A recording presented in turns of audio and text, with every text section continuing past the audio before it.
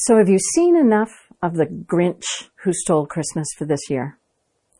Our daughters were huge Dr. Seuss fans as they were growing up. I think I got Green Eggs and Ham down to where I could almost recite the entire book. Yet as parents, we were never able to skip pages because they'd always catch us. One of the lesser-known books by Dr. Seuss was Marvin K. Mooney, Would You Please Go Now?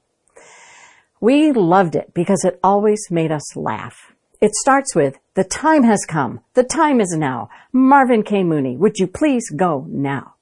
It seemed Marvin K. Mooney was reluctant to move when called upon, even when given lots of options of how he could move. A theme that certainly translated well to the raising of young children, especially in discussions of cleaning a room, getting shoes on to get out of the house, or helping to pick up toys after an afternoon of play. But let's be honest, when the time has come, are any of us really ready to move? It's an interesting thought for New Year's Day. Are we ready for it to be 2023? Are we open to Jesus maybe interrupting our lives to do something new? Are we willing to follow his lead? It's like we're standing on the edge of a new trail. Will we be all in with what God wants to do and move forward with him? Or will we resist Jesus' invitation to follow?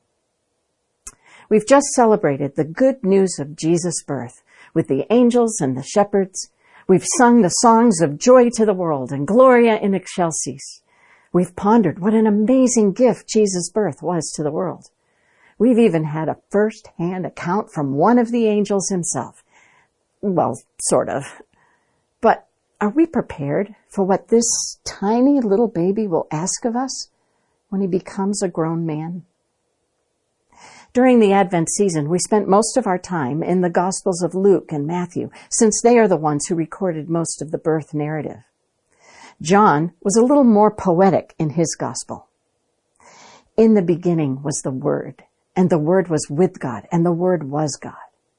And the Word became flesh and made his dwelling among us. And we have seen his glory, the glory of the one and only Son who came from the Father, full of grace and truth.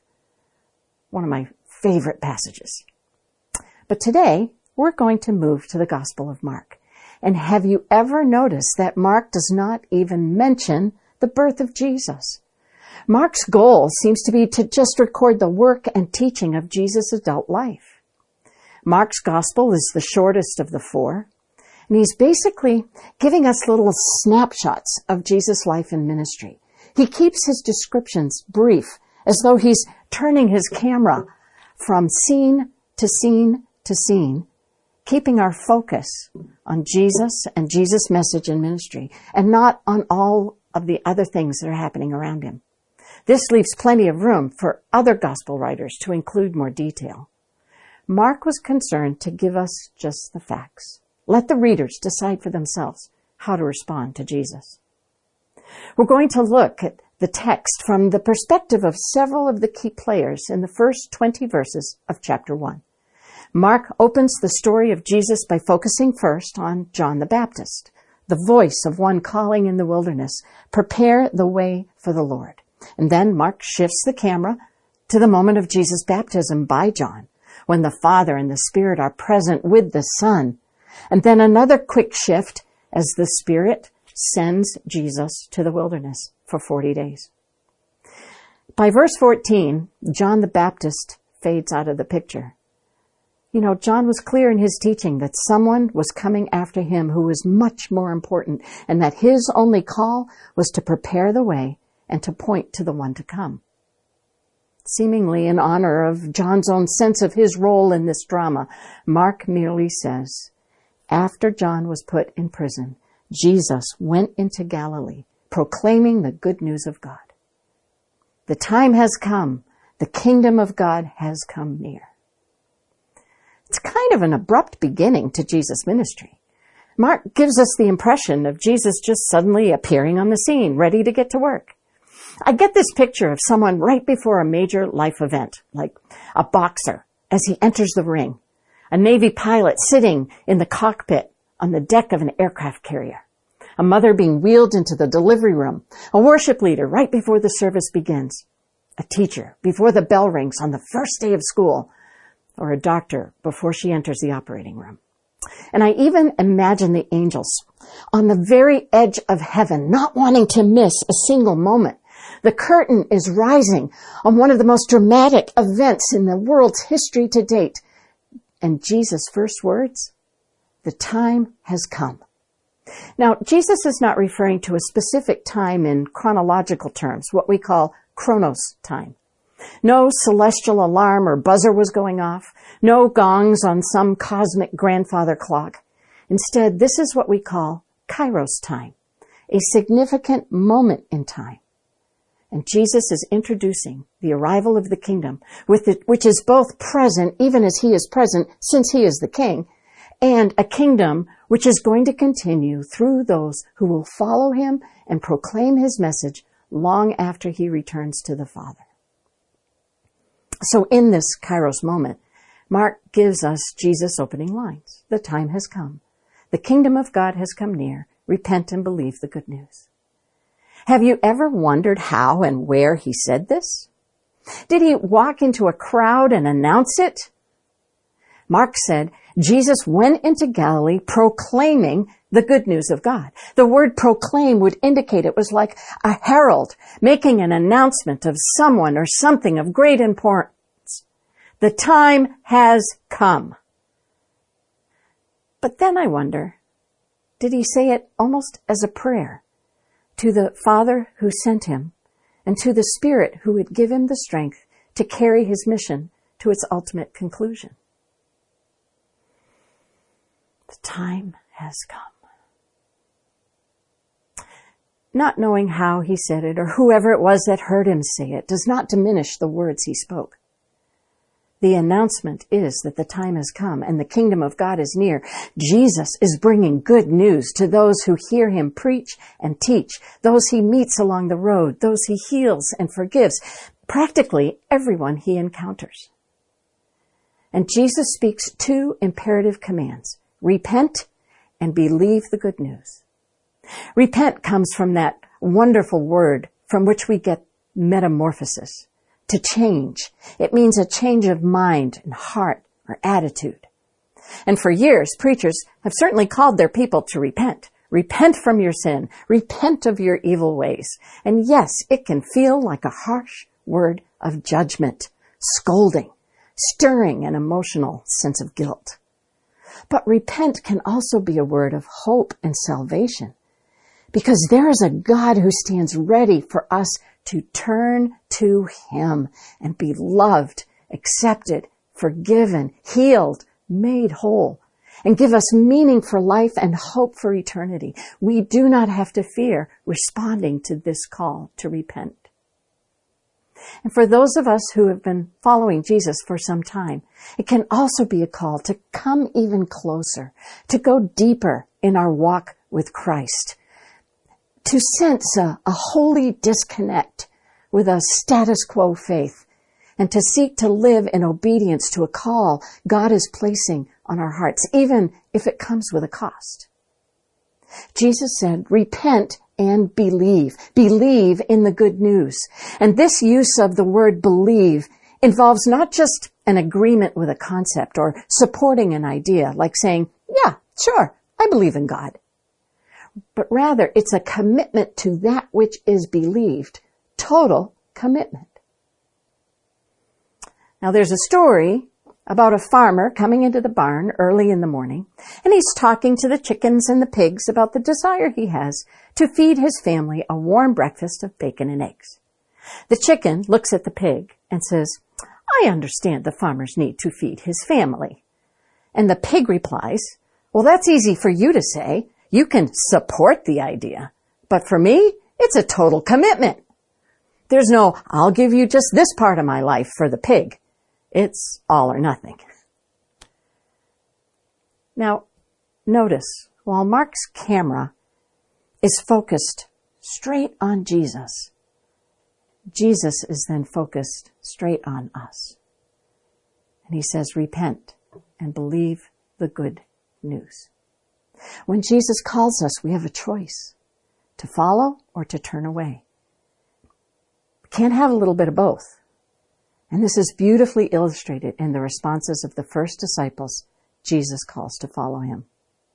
And so Mark turns his camera, and now we're at the Sea of Galilee. Jesus is beginning to build his team of disciples who will go on this 3-year journey with him. As Jesus walked beside the Sea of Galilee, he saw Simon and his brother Andrew casting a net into the lake, for they were fishermen. "Come, follow me," Jesus said, "and I will send you out to fish for people." Simon and Andrew. 2 fishermen, they're hard at work, casting a net into the sea. It's a family business. They're brothers. Fishing is their livelihood. It's how they feed and care for their families. It is their life. Growing up in Maine, I had the opportunity to watch cousins follow their fathers into the fishing business. It is a grueling life. It's a hard life, but it gets in their blood. If you saw the movie The Perfect Storm or are familiar with the story, they portrayed it well about the Gloucester fishermen who could not resist just one more run, to be out on the water, to have the dream catch of their lives. For those who tried to do something else, it was never a fit. They always went back to the sea. So why do you think Simon and Andrew respond so willingly? Well, Jesus talks to them in a language they understand and about which they have a passion: fishing. "I will send you out to fish for people." Jesus' call to Simon and Andrew was not about what they would do to earn a living. Jesus' call to them and to us is much deeper. Simon and Andrew hear Jesus' call, "Come, follow me." Mark doesn't tell us what they discussed. Mark doesn't tell us if they'd seen Jesus before and maybe been contemplating following him later. Mark simply takes this one snapshot of that moment. At once, they left their nets and followed him. Jesus is calling, and they respond immediately. They leave everything. It's costly. All their lives, this is what they've done. This is what they've loved. Simon and Andrew leave the family business behind, trusting that all of life's details will be managed. We don't even know who, if anyone, was left holding the nets. Sometimes obedience means leaving some questions unanswered and choosing to trust in the one who holds the future. Well, the camera turns to another pair of brothers. When he had gone a little farther, he saw James, the son of Zebedee, and his brother John in a boat preparing their nets. James and John are sitting with their father Zebedee and some hired hands, working hard after a long night of fishing. And they're sitting there fixing their nets and cleaning them and mending them and making ready for another night of fishing. And Jesus calls them. Like Simon and Andrew before them, James and John get up, leave their father, the family business, and go after Jesus. Without delay, he called them, and they left their father Zebedee in the boat with the hired men and followed him. I've always wondered, what about Zebedee? How did he feel when Jesus came along and plucked his sons right out of his boat and right out of his life? How would you have felt? A friend of mine in seminary felt called to go into missions. And during our media and evangelism class, we had to create some kind of media piece that could be used in churches. She chose to do a slideshow, which told the story of the struggles a parent was having with God, asking his child to go off to a world mission assignment. I do not remember much of the slideshow at all, but I do remember clearly the last dialogue exchange. The parent's voice cried out, "But God, you don't understand. He is my only son." And the voice of God said, "Oh, but I do."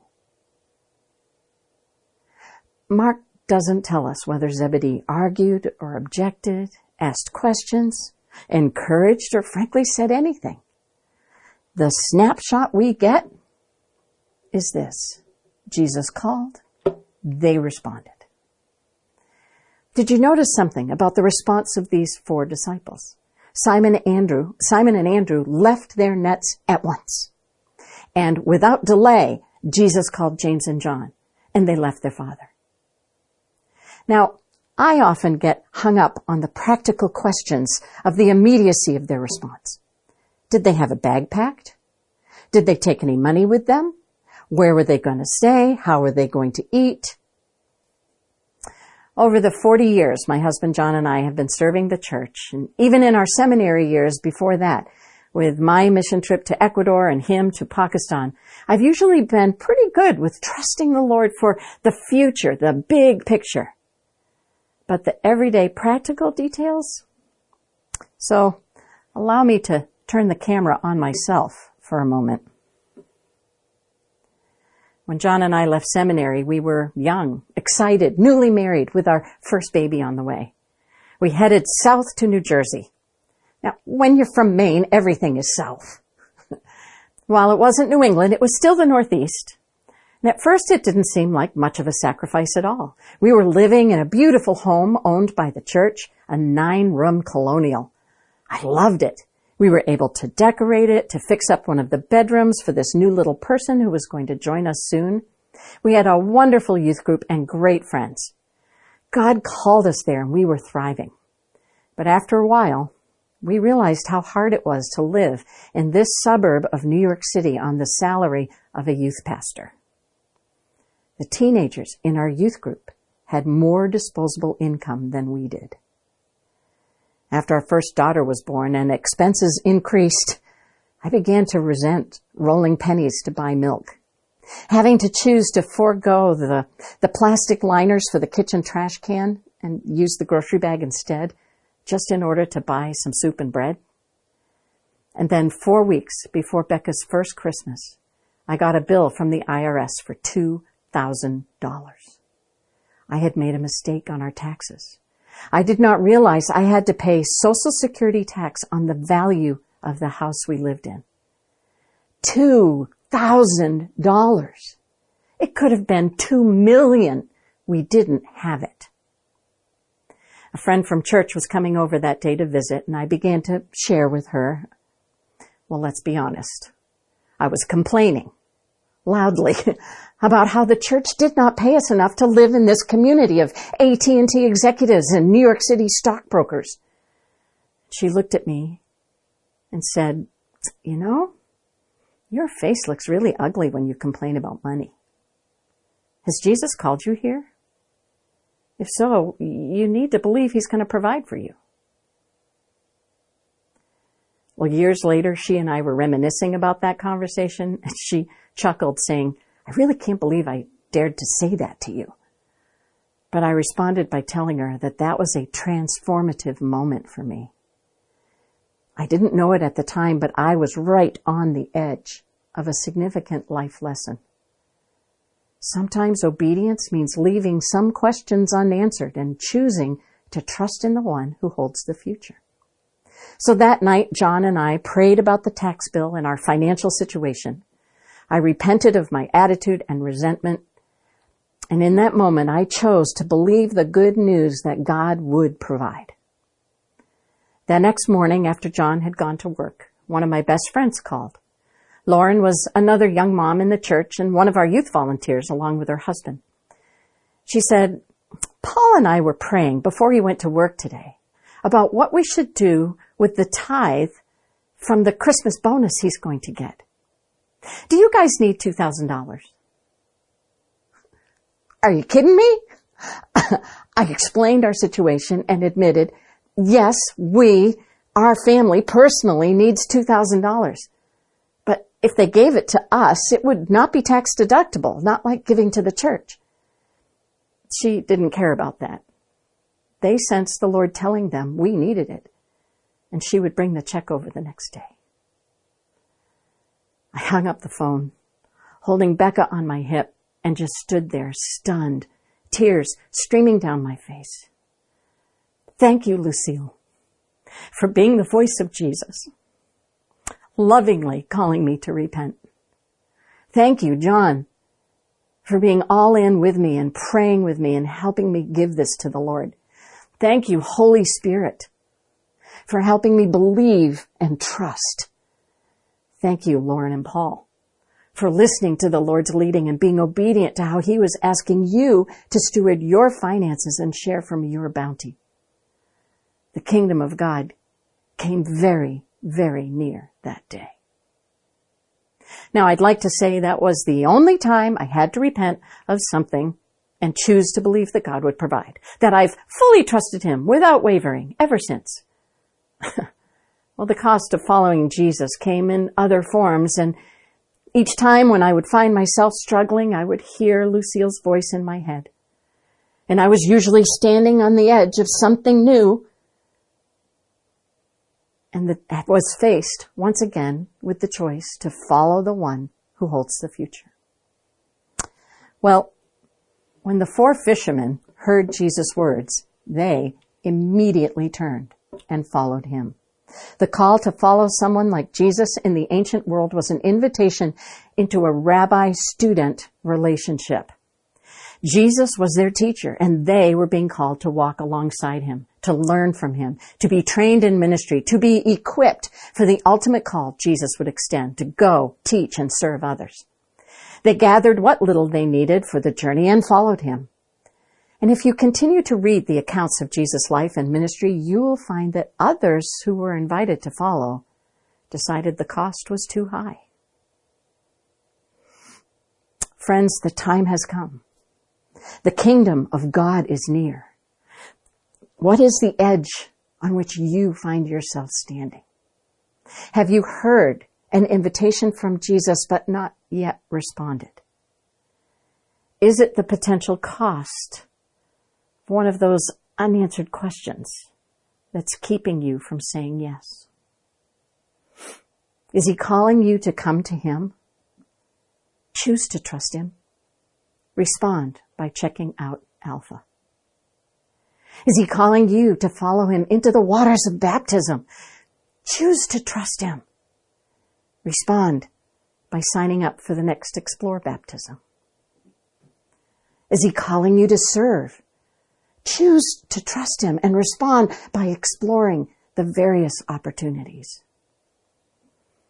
Is he calling you to steward your finances? Choose to trust him. Respond by connecting with our pastor of stewardship.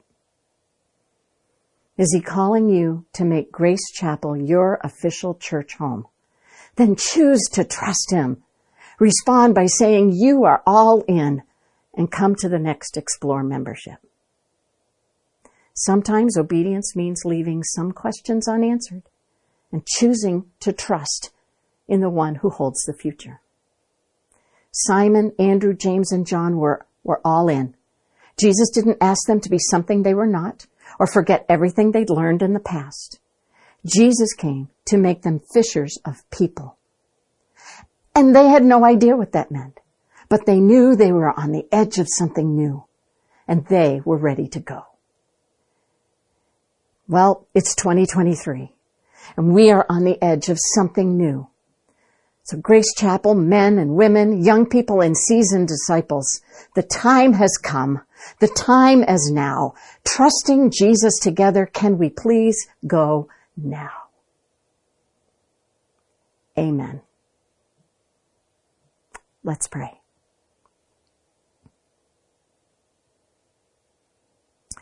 Lord Jesus Christ, we thank you that you know us intimately. You know us personally. You know the unanswered questions in our minds.